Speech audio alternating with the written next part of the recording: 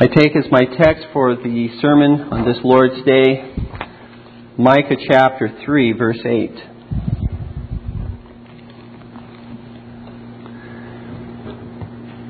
But truly I am full of power by the Spirit of the Lord, and of judgment, and of might, to declare unto Jacob his transgression, and to Israel his sin.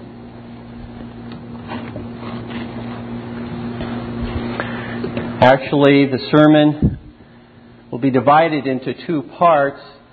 Part 1, this Lord's Day. Part 2, when we return from Prince George. Sermon today will focus on a faithful ministry. Part 2 will focus on an unfaithful ministry.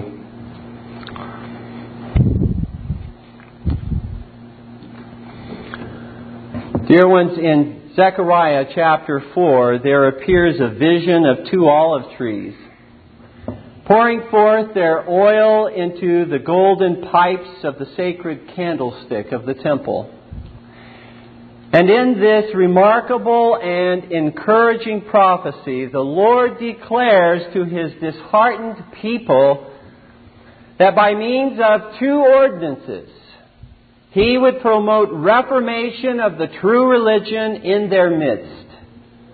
By means of the office of the magistrate and by means of the office of the minister. In Zechariah's prophecy, the Lord would in fact empower Zerubbabel, the prince.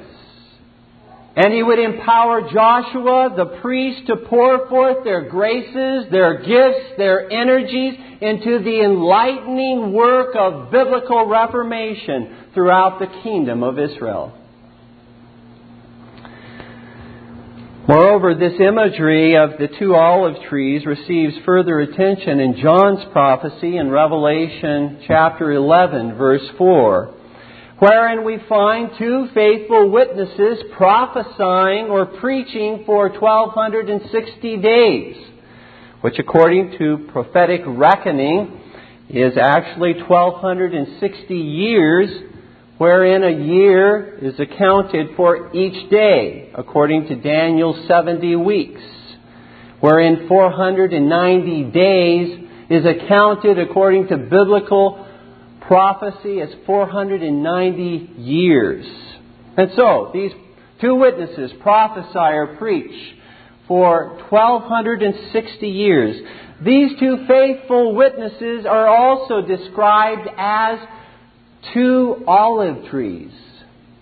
The same imagery, the same idea as was mentioned back in Zechariah chapter 4. It would seem, however, in Revelation chapter 11, that these two witnesses, or these two olive trees, direct their ministry against the gross backsliding and apostasy in the office of the magistrate and in the office of the minister. In confirmation of this, the Apostle John identifies, actually, in chapter 13 of Revelation, the two great enemies of the faithful two witnesses, of these two olive trees, the two great adversaries and enemies who persecute the saints, who run down the saints as being the ungodly civil government, which is the beast that comes from out of the sea. And as a corrupt and unfaithful church, the second enemy, the unfaithful and corrupt church, which is the beast that comes from out of the land. Now, I know I've given you a lot already to think about, but consider this. Herein in this prophecy is conveyed to us by the Holy Spirit the significance of the offices of magistrate and minister to the reformation of the true Christian religion. Whether it be within a nation or whether it be within the world at large. And that is why Satan raises up correspondingly enemies, the civil government an ungodly civil government to attack a godly civil government, or in distinction from a godly civil government, and an unfaithful ministry in distinction from a faithful ministry. You see, dear ones, faithfulness in the offices of magistrate and minister brings reformation. This is the way the Lord has throughout history brought reformation to His church. Those two offices, those two ordained offices of God. Thus, if we would find our place as a church amongst the two faithful witnesses, our message must be like theirs, and like that of Micah and other faithful prophets from ages gone by. Our message must be the same toward a faithful exercise of the office of the magistrate and toward a faithful exercise of the office of the ministry. Having considered previously in our sermon on the magistrate what the office of magistrate is and how it is abused and misused, we now, this Lord's Day, will turn our attention to the office of minister. Dear ones, I cannot imagine a more significant and practical issue than the office of minister. I cannot think of something more important to you and to your families than to have a faithful ministry.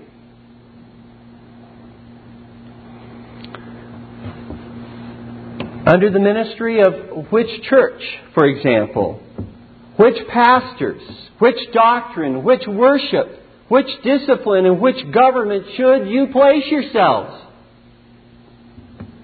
From which ministers should you receive the gospel ordinances, such as the Word and the sacraments? The spiritual life and growth of yourselves and of your children depends upon the right answers to these questions. And the reformation of the true Christian religion, and even the inauguration of the millennial kingdom of the Lord Jesus Christ here upon the earth, is intimately connected to the right answers to these questions. Very basic and fundamental, yet very practical questions and issues that we consider this Lord's Day. I direct you, dear ones, to the following main points in my sermon. Just two this Lord's Day. First of all, the office of minister defined. And second, the faithful minister described.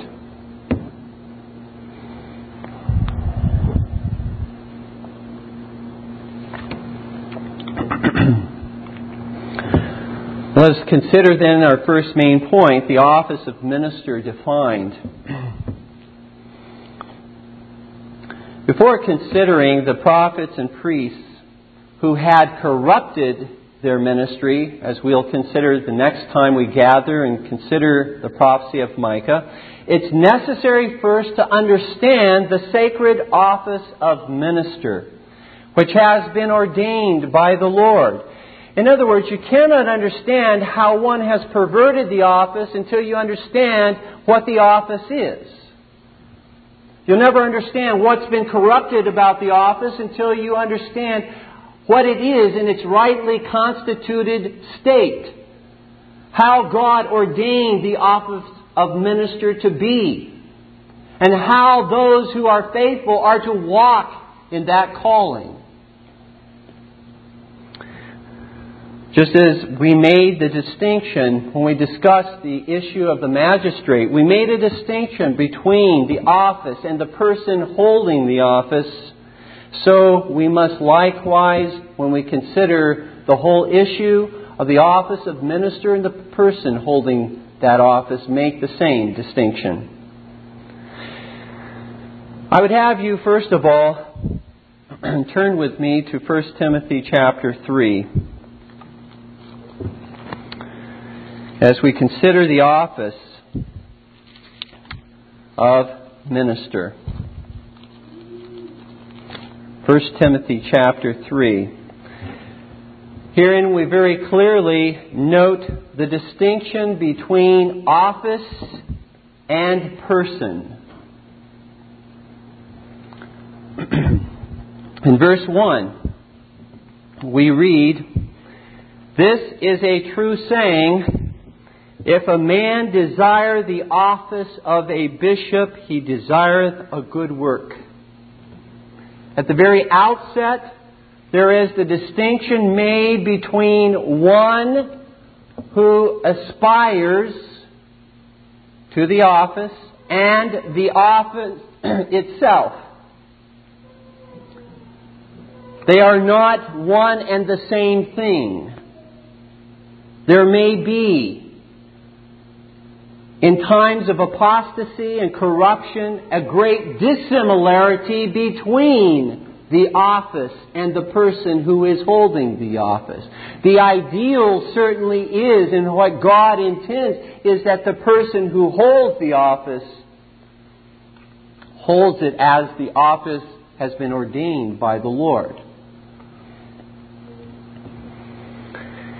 We find in verses 2 through 7 in 1 Timothy chapter 3, then the qualifications of those who are to be placed into the sacred office of bishop or pastor.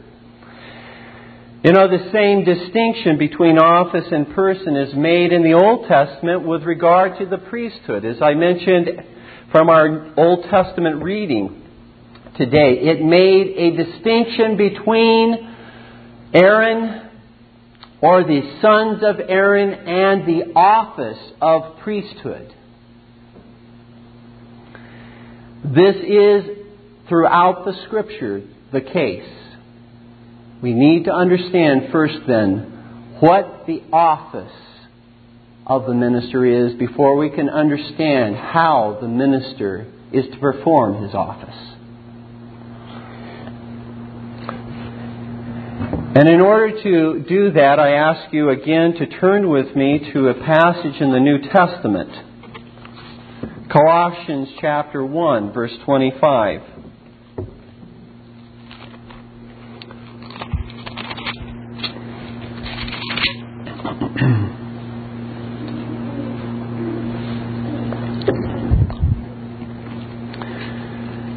We find these words from the Apostle Paul. "Whereof I am made a minister according to the dispensation of God, which is given to me for you to fulfill the Word of God." Now, although the word office is not used in this verse, certainly the concept of office is very clearly in view in this verse, as we will see. Here the Apostle Paul, as a minister in the universal visible church, and not only as an apostle of Jesus Christ, but as a minister of Christ's universal visible church, he identifies three essential characteristics of the office of minister. Whether it may be the office of prophet or priest of the Old Testament, or whether it be of the offices of prophet, evangelist, pastor, or teacher in the New Testament. Three essential qualities or characteristics of the office of minister. First of all, the office of a minister, according to the Apostle Paul, is a stewardship. The word that's used in this verse is dispensation. A dispensation simply is a dispensing of that which has been entrusted to it. Therefore, it is the office of stewardship that the Apostle talks about, that was committed to him. A stewardship which was a position of trust within a household. That's what a steward did according to biblical terminology. As you read the parables that the Lord gave, He speaks of a steward in various cases. A steward was entrusted with certain duties, with a certain position within his household to dispense with the good things that the master had given to him to those who were within the household. Paul is simply saying that the office of minister is not his, nor is it anyone else's. As to the order, as to the function, as to what it is the Lord's stewardship committed to Him. You see, ministers are not first and foremost, dear ones, ministers of the church. They are first and foremost ministers of the Lord Jesus Christ. If you invert that order and make ministers first and foremost ministers of the church, you have a sure formula for backsliding from purity of doctrine, worship, discipline, and government. Because the minister will say his first and primary obligation is to the church. And that can be at times very arbitrary and be left to a democratic whim of the people. No, it is not that he is first and foremost a minister of the church. He is first and foremost a minister of Christ.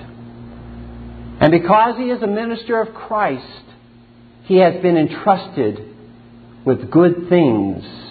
The glorious gospel of Jesus Christ to declare to those within the household. To give them the good things of God. And so, secondarily, he is a minister to the church.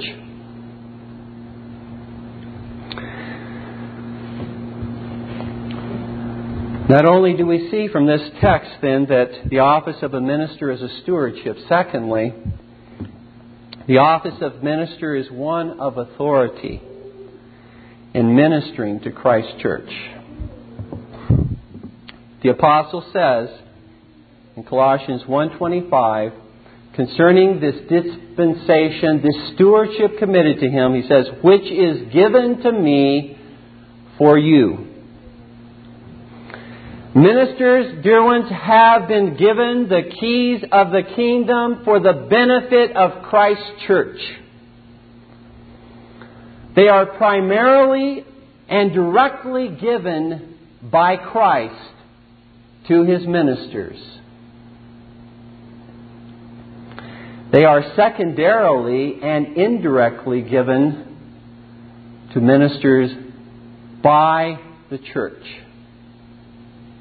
When the church ordains and sets ministers aside, and when the people approve of this man's gifts and qualifications to serve in that capacity, they confirm what the Lord has already given and bestowed.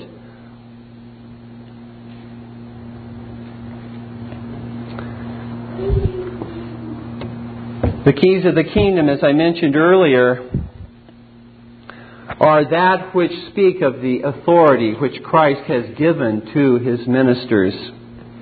In Matthew 16:19, the Lord speaks to the Apostle Peter, who represents in this particular case not only the other apostles but all ministers of the gospel, when he says, and I will give unto thee the keys of the kingdom of heaven. And whatsoever thou shalt bind on earth shall be bound in heaven. And whatsoever thou shalt loose on earth shall be loosed in heaven. You notice it is keys in the plural and not key in the singular. For the Lord has given basically two keys to His ministers. The key of knowledge and the key of discipline, or the key of preaching and the key of jurisdiction. The Lord has given to His ministers primarily the means of opening the door to the kingdom of Christ, that key that opens heaven to His people. The preaching of His Word, the declaration of the gospel of Christ, the proclaiming of the whole counsel of God. And what flows from that then is jurisdiction and discipline, because the Word of God does not go forward without having effect. The Word of God goes forth and it binds us to what is said. We must obey. We don't have a choice. So therefore, jurisdiction and discipline flow from the preaching of God's Word. We can't deal with the Word of God just as we please and say, it doesn't matter what I do with God's Word. It doesn't matter whether I believe the truth. I can ignore it and nothing will happen. No, there flows from that key of knowledge and preaching, jurisdiction and discipline, according to God's holy Word.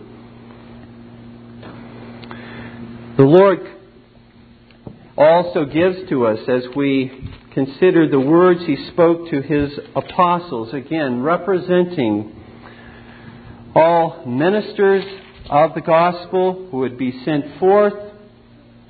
From that time forward, we find these words in Matthew 28:19 and 20. Go ye therefore and teach all nations, baptizing them in the name of the Father and of the Son and of the Holy Ghost, teaching them to observe all things whatsoever I have commanded you. And lo, I am with you always, even unto the end of the world. The Lord, by the preaching of His Word, opens the kingdom of heaven, but He also, by His Word, closes the kingdom of heaven to those who will not repent, to those who will not embrace the promise offered, to those who will not embrace and trust in the Lord Jesus Christ as He is offered in the gospel. To those who become obstinate in rebellion against Christ and His Word, the kingdom of heaven may be closed.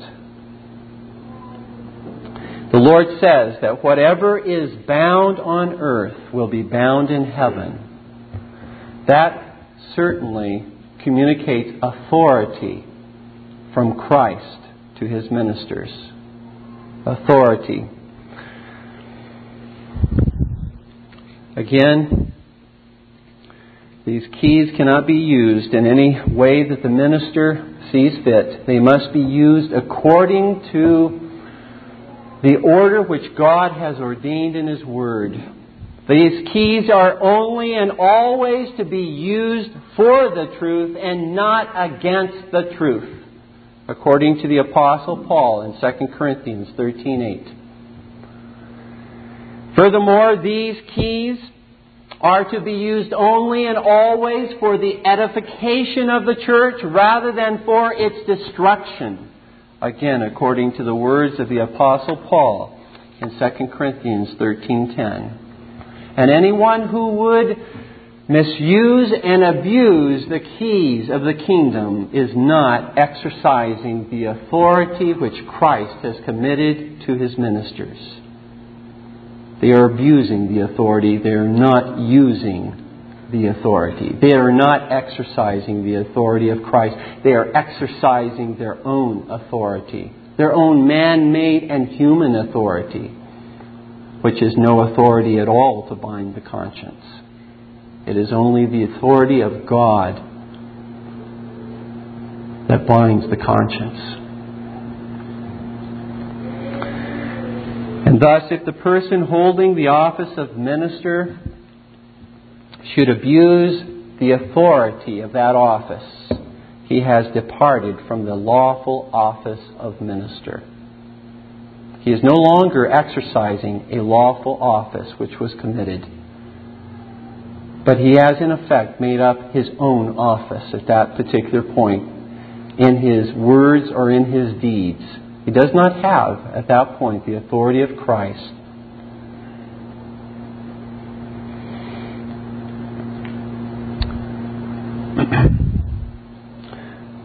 And then thirdly, from this passage in Colossians 1:25, the office of minister is not only one of stewardship, one of authority given to him by Christ, communicated by the church, but is also one of commission. Notice, Paul says in Colossians 1:25 that this is given to him to fulfill the Word of God. To fulfill the Word of God. He who holds the office of minister, dear ones, is to order his ministry according to the Word of God in doctrine, in worship, in discipline, and in government. As Jesus said when He sent out His disciples, teaching them to observe all things whatsoever I have commanded you. That means that the minister, whether he thinks something is insignificant, minor, a detail, is not important. If it is something that is commissioned by Jesus Christ in His Word, he is to fulfill the Word of God.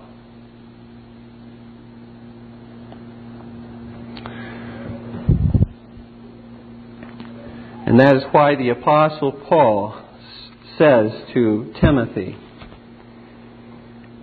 who was a minister as well, Timothy the minister, the evangelist, in 2 Timothy 4:2, the apostle says, he gives him this charge, because this is what his office consists of.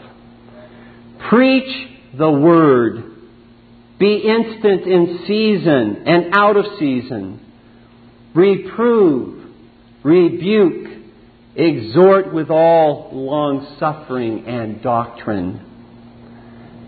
And this warning, for the time will come when they will not endure sound doctrine, but after their own lusts shall they heap to themselves teachers having itching ears. And they shall turn away their ears from the truth and shall be turned unto fables. Ministers are men who occupy the office of ministry and depart from that office as it was ordained by Christ will inevitably be used to bring apostasy into the church. It is only, dear ones, by a minister adhering to the office as it was given to him by Christ that there will be reformation.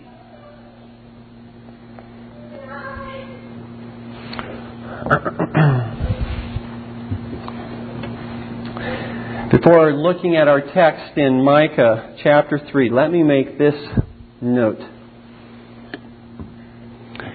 And we're going to consider in just a moment some of the characteristics of a minister. We're going to focus our attention upon the man in a moment, but we've looked for the time being at the office. But I want to just point out, as significant and important as are the qualifications and gifts that a minister will possess, a faithful minister will possess, these essential characteristics of the office are more fundamental than even the issue of the qualifications of the man. Why? because it is possible to find extremely qualified men, as it were. Men who are very gifted in being able to teach. Even women who may seem very gifted to teach. But if those qualifications do not match up to the office as it was ordained by Christ, it doesn't matter how gifted they are. It is the office that is absolutely fundamental, and from the office we look at the man who fills the office. Do not invert the order. Start with the office and understand clearly what Christ has ordained.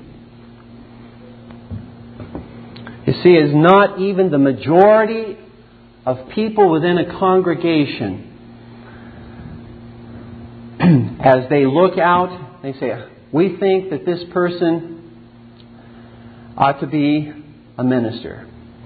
If they do not understand the office, they will miserably fail, even if that person who occupies the office was voted into that place by a majority of the congregation. He may or she may, in this day and age, they will not, if they're not fulfilling the office, they will not be those who are in fact truly qualified to hold that office. They will have departed from the office.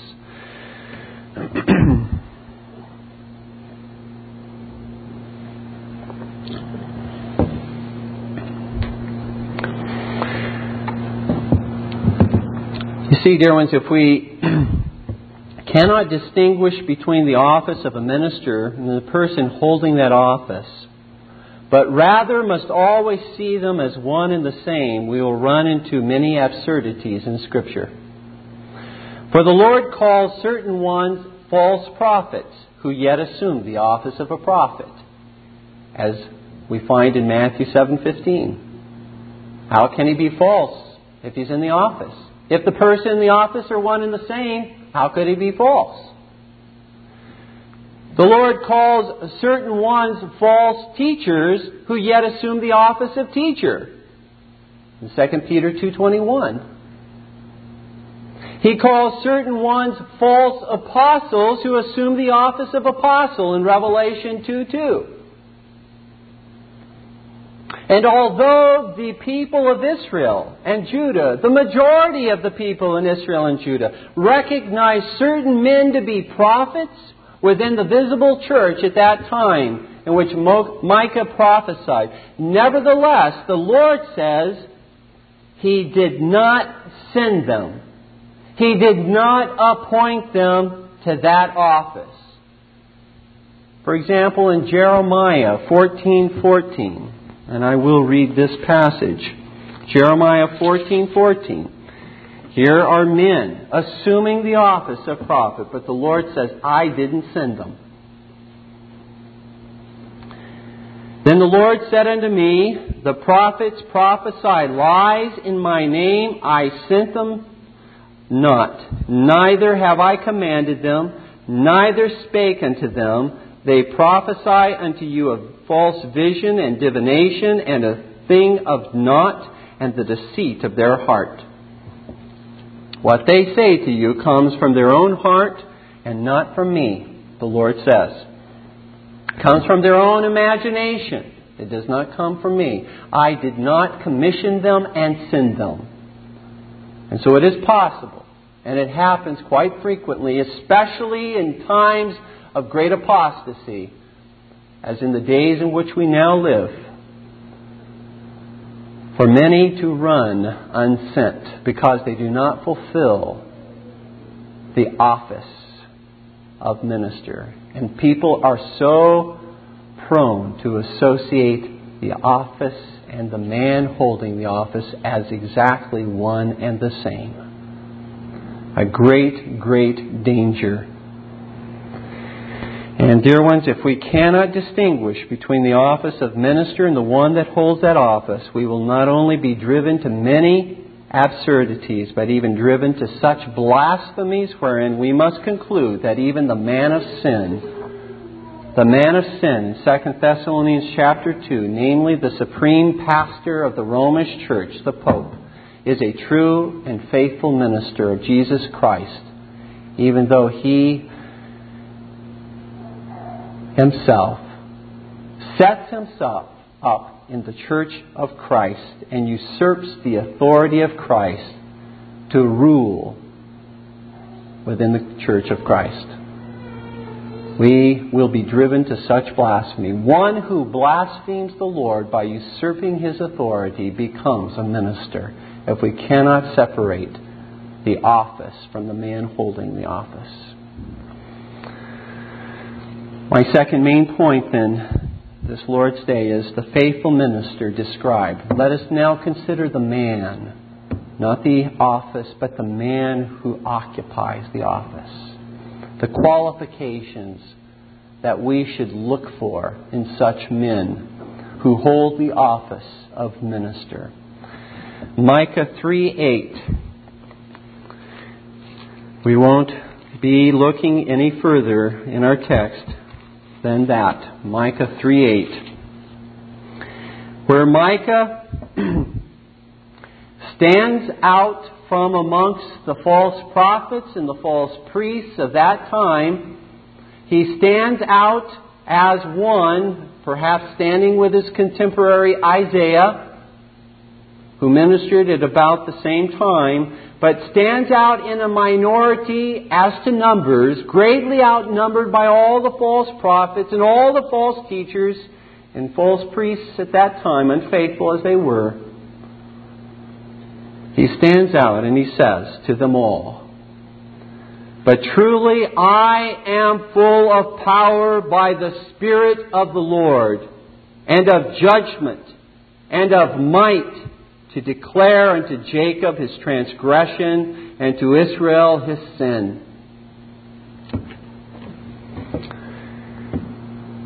Here in chapter 3 of Micah, the Lord directs His covenant lawsuit against the leaders in both church and state, who bear a greater degree of responsibility for the sin and corruption manifested in Israel and Judah. For to whom much is given, much is required. And they have been given the oracles of God. They have been given the office of magistrate, the office of minister, but they have perverted and corrupted those good offices by the men who hold them. They occupy offices that have been ordained by God, and yet they have used, or rather, should I say, they have abused these offices to their own self-seeking profit and advantage. You see, they should, as ministers of the Lord, they should have been endearing the people to their heavenly husband. As God's bride, they should have been bringing them, escorting them, as it were, leading them into a greater and stronger relationship with their heavenly husband. But rather, they were the very ones who were leading the people, the bride of the Lord, away from their heavenly husband. And the holy jealousy of the Lord now burns against those who have driven His bride from Himself.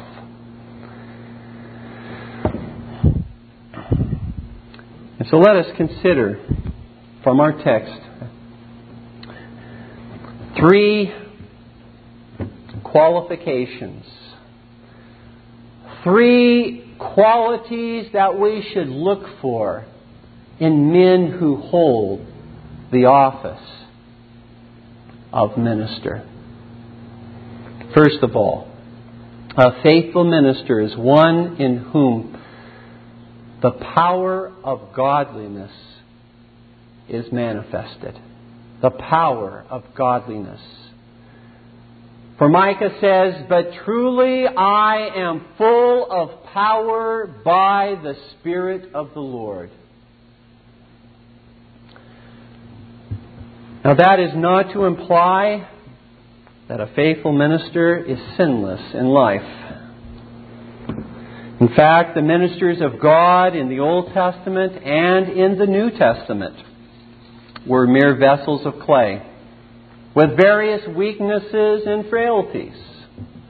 Consider how discouraged Elijah was as he fled from Jezebel and as he cries out in great despondency before God that he is the only one left in all of Israel that has not bowed the knee to Baal. Not exactly at that point in his life the most courageous warrior and fighter, but he seems to be at that point certainly retreating. Or consider again that minister Peter, who denied even knowing the Lord 3 times. Or consider what the apostle says about ministers when he says that they are mere earthen vessels in 2 Corinthians 4:7. What is that communicating? They're mere earthen vessels. It's communicating that they are weak and frail, like a clay pot that can be broken. It has cracks. It's marred. But we look not ultimately to the clay pot, but we look at that which is within the clay pot, which is the glory of the gospel of Jesus Christ, which is proclaimed by faithful ministers. Yes, they have weaknesses. Yes, they have frailties. They're growing in their sanctification like everyone else is. In fact, the Apostle Paul says concerning ministry, who is sufficient for these things? Who is sufficient to be a minister of the Lord Jesus Christ? What mere human being can say, I'm adequate, I'm sufficient in myself to be a minister of Christ? No one. The apostle says our sufficiency, our adequacy is from God. And so we must always keep that in mind. Ministers are sinners saved by the grace of God. Faithful ministers are sinners saved by the grace of God like any other person. Yes, they can fall. Thus, I'm not saying a faithful minister is a perfect minister. However, a faithful minister, dear ones, is one whose life is more than mere profession of the truth. There is evidence of the power of God's Spirit in his conversation in life. There is evidence of the power of God's Spirit in his marriage and in his family, in his ministry and in his calling. We look for more than a mere profession in the life of a minister of Jesus Christ. You see, Jesus said, you will know them, that is, the false prophets, the false teachers, by their fruits. That is, by their life as well as by their doctrine. And similarly, you will know the faithful ministers by their life and by their doctrine. Not only by their doctrine, but by their life as well. The power of godliness and holiness in their life. In 2 Timothy 3:5,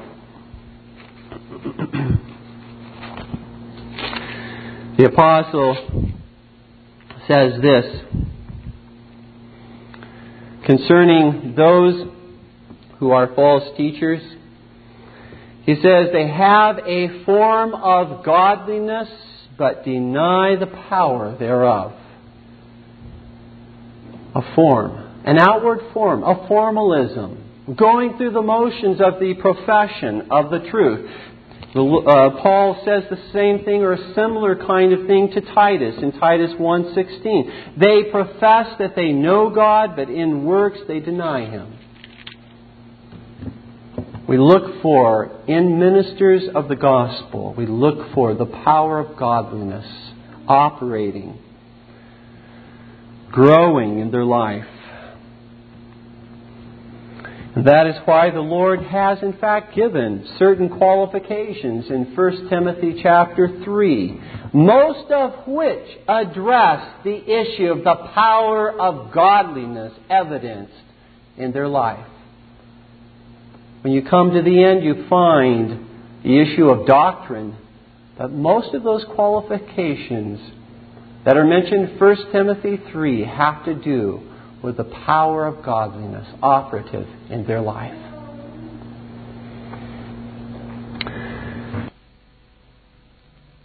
Furthermore, say with regard to this first qualification mentioned by Micah, although not every sin or moral failure will make a minister unfaithful,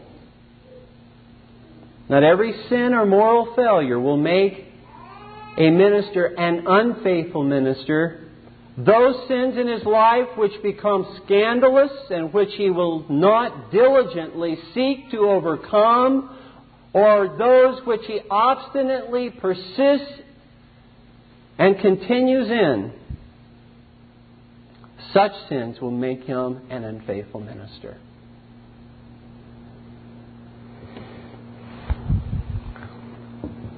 Again, I say with regard to this first qualification of the power of godliness, I say that a minister is one who is not a stranger to prayer. He is not a stranger to communion with Jesus Christ. He knows what experimental religion is. He's not a stranger to the one who has commissioned him. He lives in communion with Christ. He enjoys communion with Christ. How can he possibly communicate the importance of the spirit of godliness, of the power of godliness? How can he possibly communicate that to his congregation? How can he communicate it to the flock of Jesus Christ if there is no evidence of that in his own life?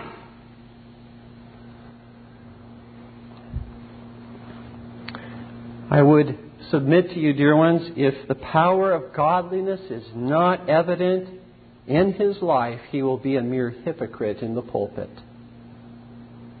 And woe upon all of us who would ascend into this most holy place, this pulpit, to preach what we have no real love or diligence to practice ourselves. Woe upon us. God's curse rests upon us.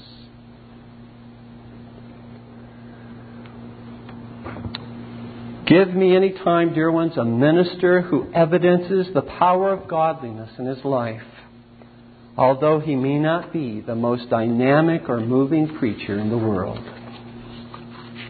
He's faithful to the truth, and he evidences the power of godliness. Give me that man over someone who is dynamic. That one will not mislead the flock. The second qualification mentioned by Micah is that a faithful minister is one in whom justice abides. Micah says that he is one in whom the power of judgment resides. That is justice. You see, he not only evidences the power of the Holy Spirit in his life, but he also evidences the power of the Holy Spirit in his doctrine, in what he believes, and how he judges. Because it is by God's truth that we judge everything. The faithful minister, dear ones, loves the whole counsel of God and has been given the grace to preach and teach what is true, and to testify against and expose all that is false. He is gifted by the Spirit to discern the truth from error.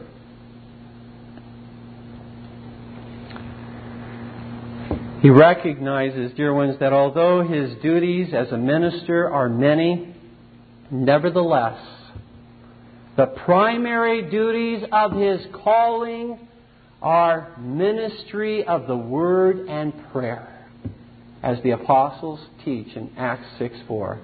He has many duties with regard to the flock. Praying for them, visiting them, calling and encouraging them, exhorting them. Issues of discipline, but primarily, that above all other duties he is commissioned to is the ministry of the Word and prayer. Let the minister, dear ones, forsake the pursuit of these two duties as his primary goal in his ministry, and he will prove to be unfaithful in all the rest of his duties.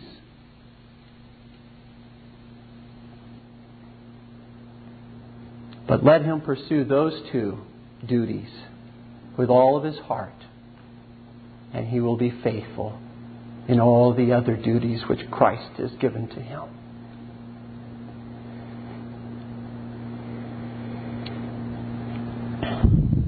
Again, I note that a faithful minister, dear ones, is not perfect in every detail of doctrine. But it's not because he considers details of doctrine unimportant or insignificant, but because he is a sinner and because he is a finite man. He cannot know and grasp every single doctrine and detail of the truth. He is limited. Just as our confession teaches that no synod or assembly that gathers to rule is infallible, but many and all have and are capable of erring, so every minister is in the same category, is fallible. And yet, dear ones, he embraces and he pursues the truth of the vengeance. He would know his God and he would know the truth of the Lord God. And he would not be content in any area of which he knows that he is ignorant of. He would not be content in just remaining in that ignorance, but he will continue to pursue and to pray and to study that God would reveal to him, even in those areas, the truth.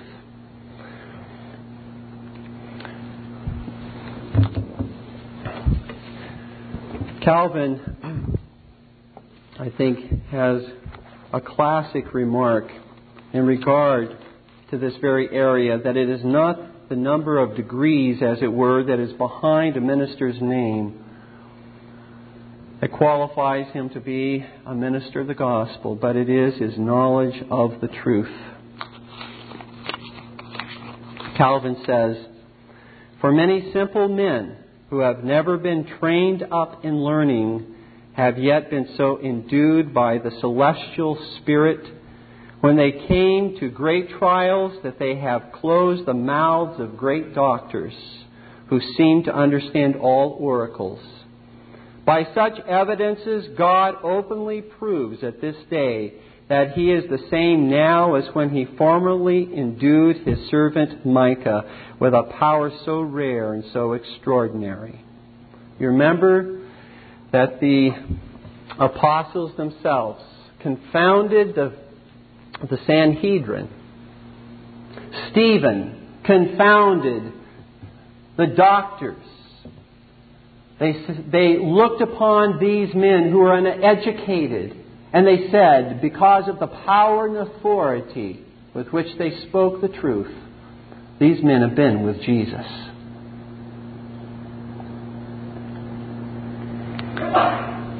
Certainly the extraordinary prophets and apostles of Christ were prevented from uttering error when they declared by the inspiration of the Holy Spirit the revelation of God's Word.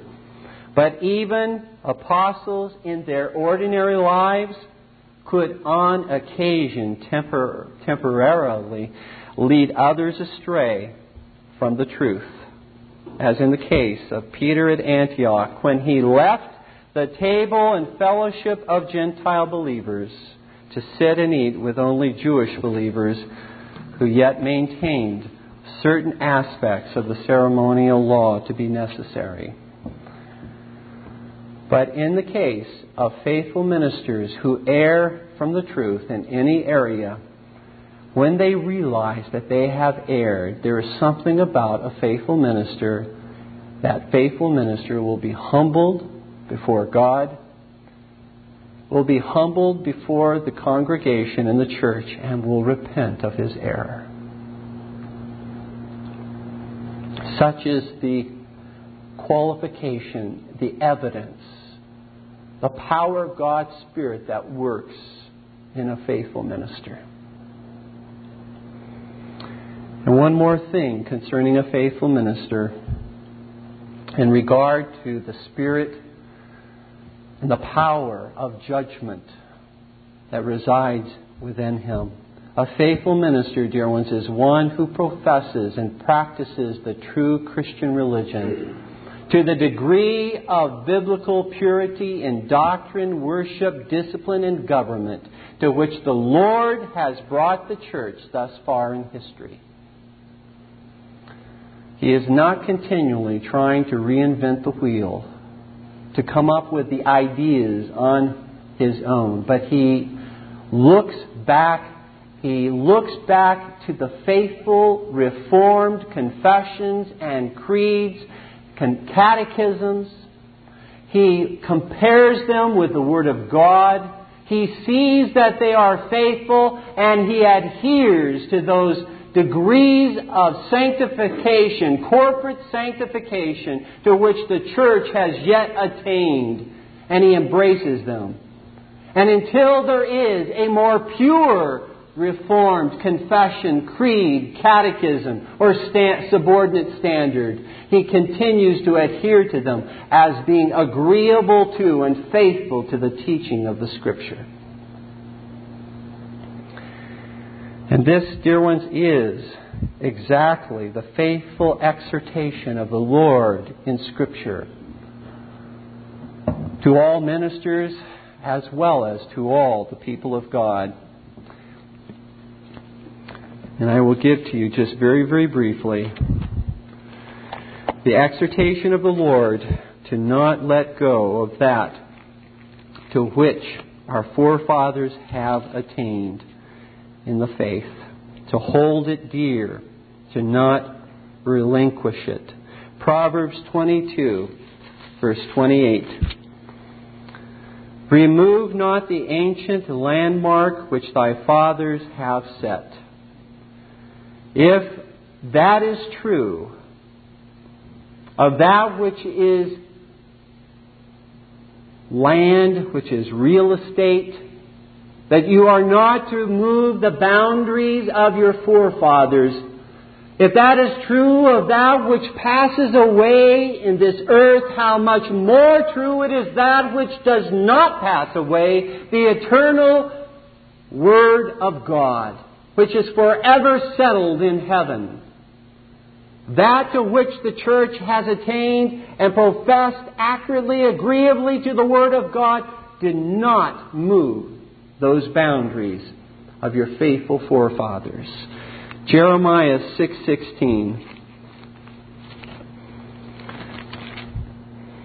Jeremiah 6:16. The Lord says to Jeremiah, "Thus saith the Lord," and Jeremiah says to the people of Judah and Jerusalem, to the leaders, "Thus saith the Lord, stand ye in the ways and see and ask for the old paths. Where is the good way, and walk therein, and ye shall find rest for your souls." But they said, "We will not walk therein." Search out the good old paths, dear ones. In Jeremiah 18:15, these same good old paths are called the ancient paths. That we're not to depart from the ancient paths, the Lord says. In Philippians chapter 3, the Apostle Paul exhorts on behalf of the Lord. This church, and especially the ministers of this church, the elders of this church of Philippi, he says to them, "Nevertheless, whereto we have already attained, let us walk by the same rule, let us mind the same thing. Brethren, be followers together of me, and mark them which walk so as ye have us for an example." Put a mark and identify those who walk according to what has been already attained, which represents the apostolic teaching of God's Word. Those who walk accordingly in history walk in their footsteps. The Apostle says, do not alter, do not change, use even their confessional statements as that which represents and is agreeable to the truth. Hebrews chapter 13, verse 7. Again, the Apostle Paul says, "Remember them which have the rule over you, who have spoken unto you the word of God, whose faith follow, considering the end of their conversation." Follow their faith, their profession and their practice of the faith. And then finally, in Revelation 3:25, the Lord Jesus says to the angel of the church of Thyatira, that is, to the minister, or to the ministry of this church, the Lord says, "But that which ye have already, hold fast till I come." That which you've already attained, hold fast. Do not let go of what you now have as the truth. Cling to it. And so the minister of the gospel is to have the power of judgment. And finally, a faithful minister, according to Micah 3:8, is one in whom courage is displayed. He has the power of might. Courage. He fears God more than he fears any man. And he fears God so much because he fears man so little. This is one who is a faithful minister of Christ. A faithful minister, dear ones, is not moved by the approval of men. He is not moved by the status of men, whether it be magistrate, king, prince, governor, whomever. He is not moved by the financial gain offered to him. All such temptations to overlook truths or ignore sins and errors on the part of the minister that may be offensive to some, or that may decrease the number of the people within the congregation, or may even threaten the financial giving to the church, or may even bring down the wrath of the magistrate upon him. All such temptations are firmly resisted on the part of a faithful minister who is courageous. If you were to ask most ministers today what they thought of bribes, I'm sure that most would recoil from the idea. They would recoil from the idea of being financially bribed to ignore certain truths or errors. If you were just to, in its stark language, say, "What do you think about bribes?" they'd probably recoil from that. However, I submit to you, dear ones, I submit that ministers yield to bribes all of the time by preaching to the approval of men. I submit to you that ministers submit to bribes all the time by preaching to the applause of men, to the financial gain of the church, to the growth of their congregation. They submit to bribes all of the time.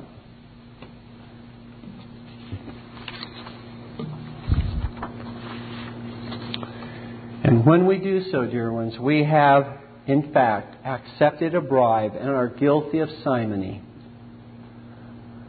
buying the ministry of Christ like a curate who is given the largest church as a favor performed for the bishop. We become no better. Much more subtle, but no better. Dear ones, we need more ministers like Andrew Melville, minister to the Church of Scotland, who would not tolerate flattery in the pulpit, or even before the King himself. When King James sought to encroach upon the liberty of the Church within the realm of Scotland, Mr. Melville discharged the following message to the King.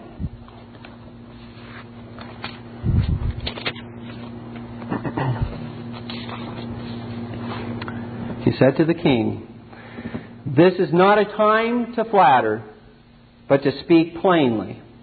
For our commission is from the living God, to whom the King is subject." And then, approaching the King, said, "Sire, we will always humbly reverence your Majesty in public, but having opportunity of being with your Majesty in private, we must discharge our duty or else be enemies to Christ. And now, sire, I must tell you that there are two kings and two kingdoms in Scotland. There is King James, the head of the Commonwealth, and there is Christ Jesus, the head of the Church, whose subject King James VI is, and of whose kingdom he is not a head nor a lord, but a member. And they whom Christ hath called and commanded to watch over his church and govern his spiritual kingdom have sufficient authority and power from him so to do, which no Christian king nor prince should control or discharge, but assist and support. Otherwise, they are not faithful subjects to Christ."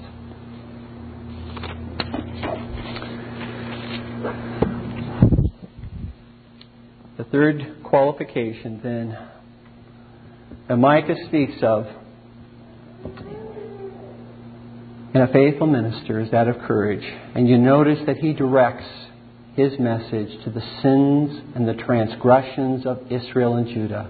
He does not simply speak a positive message, as it were. He exposes sin and error.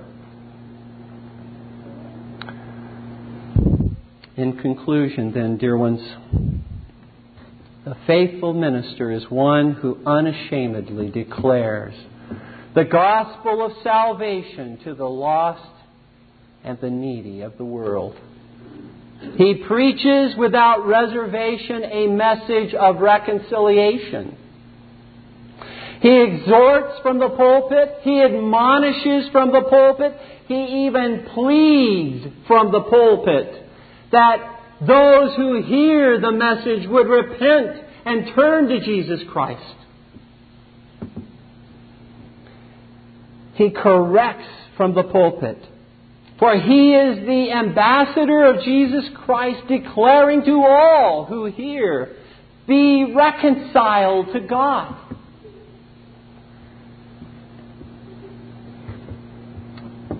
He declares to all who hear that the grace of the Lord Jesus Christ is sufficient to save all who come to Him. No one who comes to Christ, dear ones, will be turned away, regardless of his sins which he has committed. No matter how heinous the life of sin that he has lived or she has lived, no one will be turned who comes to Jesus Christ. And so the message he declares is one of grace and mercy. There is healing for all of you who come and acknowledge that you are desperately sick in your sins. There is living water which flows forth from the words that the minister proclaims to all those who are thirsty. There is the living bread which will satisfy your hunger like no bread upon this earth can satisfy your hunger. For all those who embrace the Lord Jesus Christ and His promise.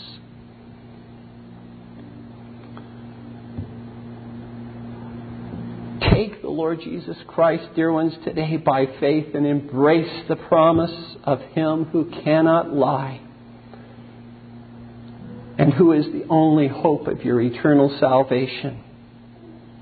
And if you do so, I declare to you as a minister of the gospel of the Lord Jesus Christ, I declare to you as a minister to whom the keys of the kingdom of heaven have been entrusted, that you will never perish, but will have everlasting life. Please stand with me in prayer.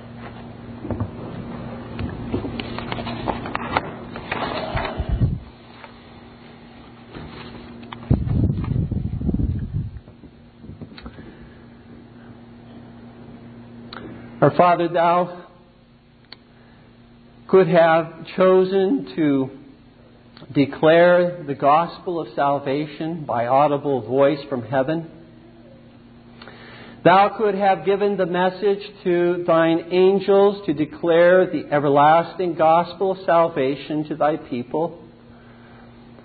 But in Thy wisdom, O Lord our God, Thou hast chosen to declare the gospel of salvation through weak and frail ministers, mere men, earthen vessels, in order that those who believe would know that it is not the minister who saves, but it is the Lord Jesus Christ who saves by the preaching, the faithful preaching of the Word.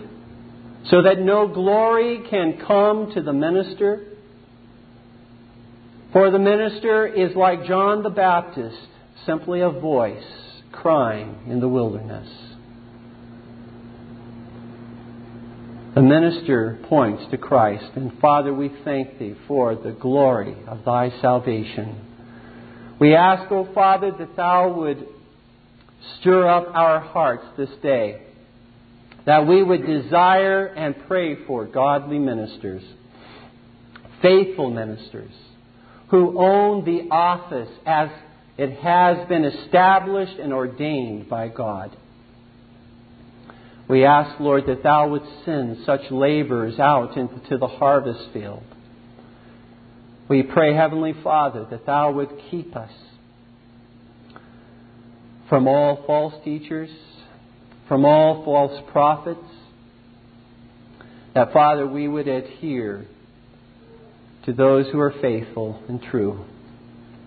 We ask all of these things, trusting that Thou, our Good Shepherd, will lead and guide us in all of these things. In Jesus' name, Amen. This Reformation audio track is a production of Still Waters Revival Books. You are welcome to make copies and give them to those in need. SWRB makes thousands of classic Reformation resources available, free and for sale, in audio, video, and printed formats. It is likely that the sermon or book that you just listened to is also available on cassette or video, or as a printed book or booklet. Our many free resources, as well as our complete mail-order catalog, containing thousands of classic and contemporary Puritan and Reformed books, tapes, and videos at great discounts, is on the web at www.swrb.com. We can also be reached by email at swrb@swrb.com, by phone at 780-450-3730, by fax at 780-468-1096, or by mail at 4710-37A Avenue, Edmonton, that's Edmonton, Alberta, abbreviated capital A, capital B, Canada, T6L3T5. You may also request a free printed catalog.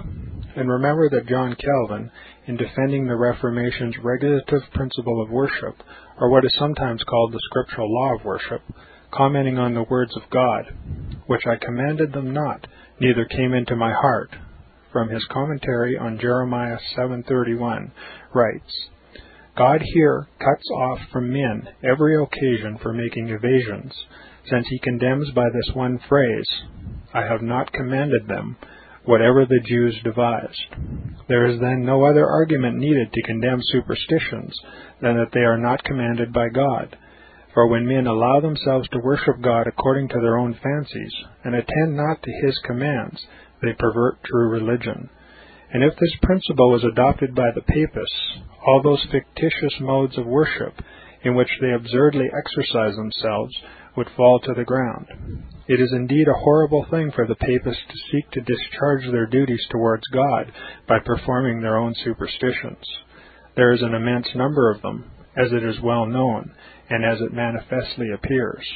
Were they to admit this principle, that we cannot rightly worship God except by obeying his word, they would be delivered from their deep abyss of error.